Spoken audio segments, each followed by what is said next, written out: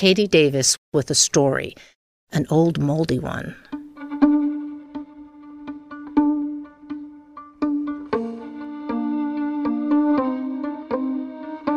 So this image of penicillin mold looks as if you're looking down on an island almost in a yellow sea, looking down onto treetops almost with a kind of little tiny spines and surrounded by a circle of white that then becomes this kind of milky yellow field that it's in. So it seems like we're looking at a close-up of something in a petri dish. Susan Burns, an Ohio artist, likes the color and the movement of mold. Mold is unruly, sometimes sly, temperamental, surprising, spongy or slimy, and it's best to wash it off with bleach. That's what we do with mold. As it moves out, it's almost as if there's this sort of feathery, whiter field around the outside of it.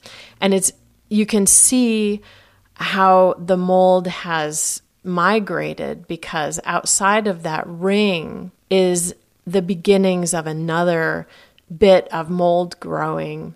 And you can see... Enough with the mold, you're thinking. Hang on. Here's the backstory. London, 1928. Biologist Alexander Fleming had a messy lab. There were test tubes, beakers, rubber bands, string, and petri dishes. And this story of a mistake has been told and retold. Researchers have questioned some details, and still it survives, like mold reemerging in books, movies, and cartoons. Having been brought up on a farm in Scotland, scientist Alexander Fleming wasn't afraid of getting his hands dirty, examining nasty bacteria like Staphylococcus aureus, which in humans, as well as horses, can cause death, as well as vomiting and boils. In the days before antibiotics, a cold, even a blister, could get infected and lead to death. So here's the story. Alexander Fleming came home from a month-long vacation, and his lab bench was full of dirty petri dishes. No surprise there. But instead of throwing them away, he stopped to think what might have caused some of his sample to die and the rest to live. After a lot of time and effort in his lab, Fleming worked out that some of his sample had been contaminated by a particular fungus, which he then managed to grow himself. As an ex-soldier in World War I, he'd seen hundreds of soldiers die due to bacterial infection, and he figured that if the fungus could kill bacteria on his bench, it might also kill bacteria in wounded soldiers. And he was right.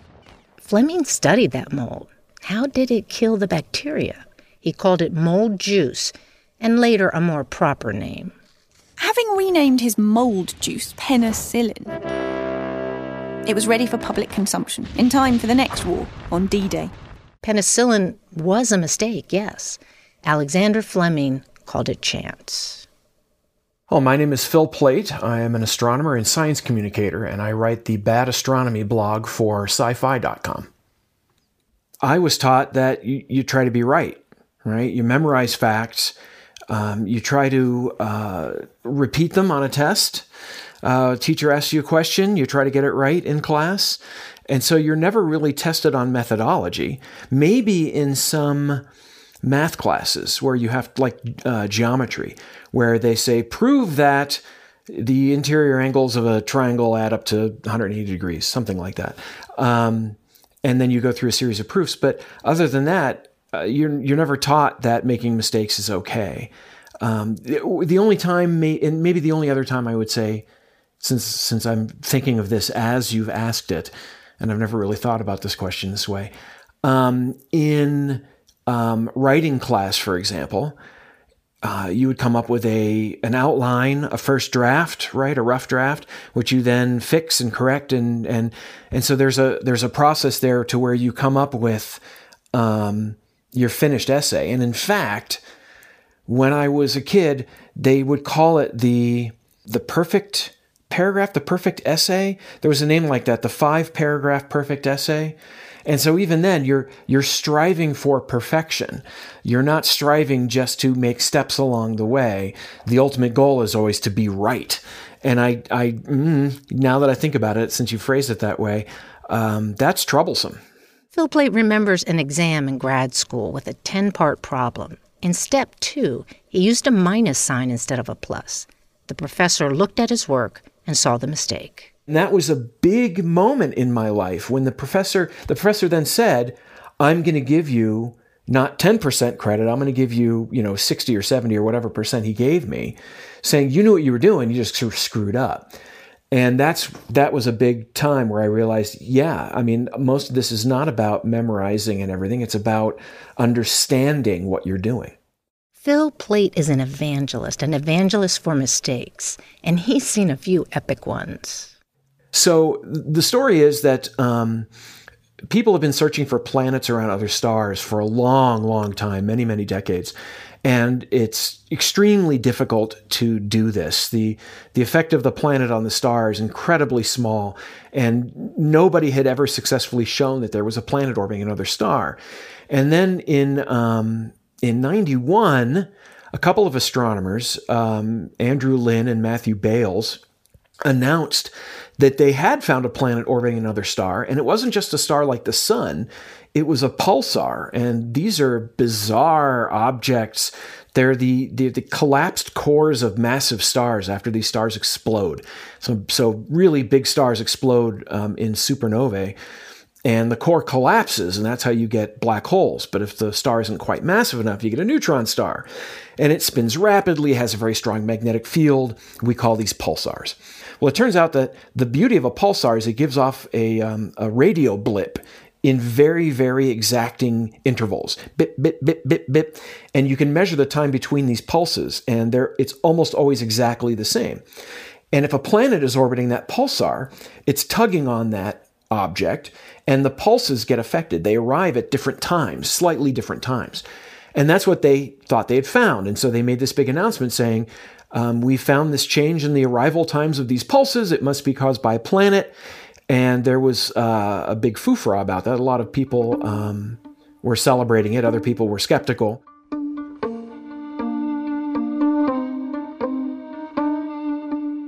But then it turns out some comments from astronomers said, the change that you're seeing in these pulses appears to be a simple multiple of Earth's orbital period. And that's a big red flag. When you're looking at something in space and you say, this thing is changing and it's changing on a period of 365 days, the first thing people are going to say is, well, that sounds like, the orbit of the Earth is affecting your measurements, not that this is a real thing. And it turns out, sure enough, when they looked at their data more carefully, they realized, that's exactly what was going on.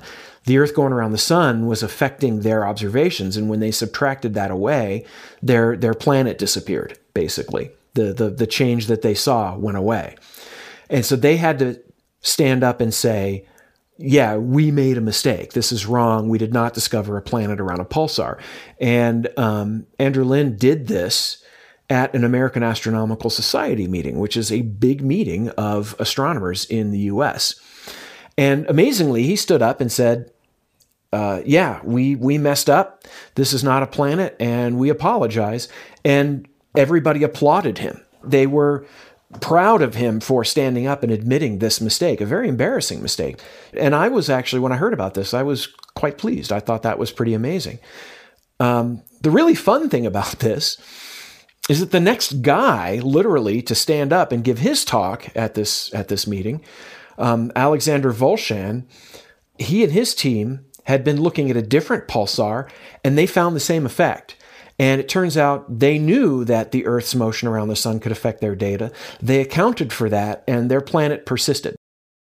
At times, Phil Plait says people try to shame him over mistakes. Shaming is not a scientific process, I would say. In fact, I've had people try to shame me for mistakes like that, but I refuse to be shamed. Am I embarrassed? Yes. But am I shameful? No, because I've learned from that mistake. I try not to make them again. I try to fully own up to it. And like I said, I've made some pretty big errors. And then I'll follow up with a mea culpa and say, here's how I messed up. Here's the mistake I made. I also try to say, this is why that mistake happened. Here's what I was thinking. And that, I think, is important. People say when you apologize, don't talk about why you made the mistake that you're apologizing for. And it's like, well, if I've hurt somebody's feelings, I understand that I shouldn't try to explain what I was thinking because that kind of digs a hole and it's not about me, it's about their feelings. On the other hand, when it's science, if that thought process that I was employing led to my mistake, then I have to examine it and say, oh, here is what happened. I was distracted by a phone call, or I made a typo, and for some reason that typo made me think of some other thing, and I just went with it. And so now I have circled that mistake. I understand what I did. I've shown a light on it, and I can try not to make it again. And I think that is the key. In a story I read many years ago, somebody said, the main part of the word absolution is solution. So people can forgive if they see that you're trying to fix the process that led to that error in the first place. They're filling bottles with the medium in which will grow the mold that produces penicillin. Canadian output of this amazing drug, perhaps the medical discovery of the war, has been greatly increased. The medium is here being sterilized, an early process which is later followed by its inoculation with the seeds of penicillin mold. After its incubation, we see in these bottles the mold that contains this new life-saving product. Later on, other scientists discovered a way to extract penicillin from the mold, and they shared a Nobel Prize with Alexander Fleming. Fleming began to paint watercolors with the mold. Tiny portraits, a woman giving a bottle to a baby, 2 stick figures dancing, and a face. The Petri dish was the frame.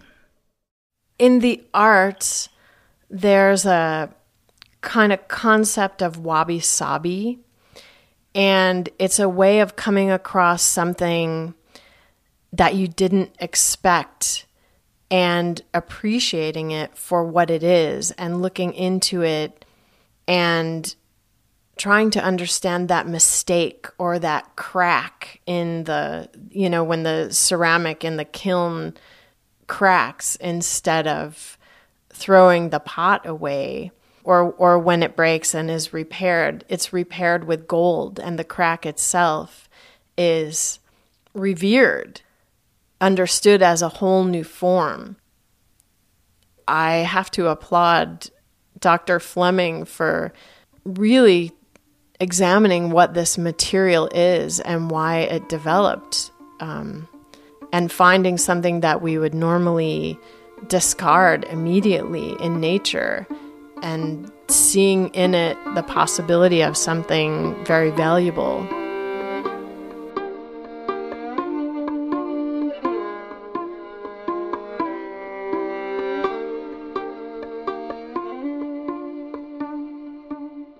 I'm not saying you should go out and make mistakes necessarily. Certain kinds of mistakes, certainly.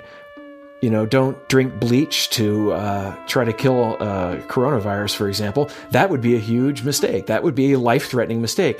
On the other hand, science proceeds by making mistakes. And so it's a process that meanders quite a bit, but hopefully leads somewhere closer to understanding.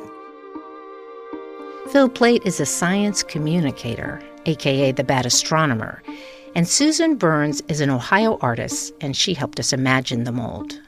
And I'm Katie Davis.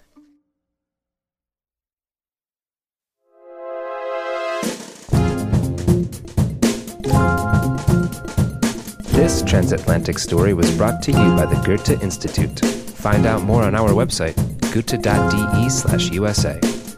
Thanks for listening, and see you next time.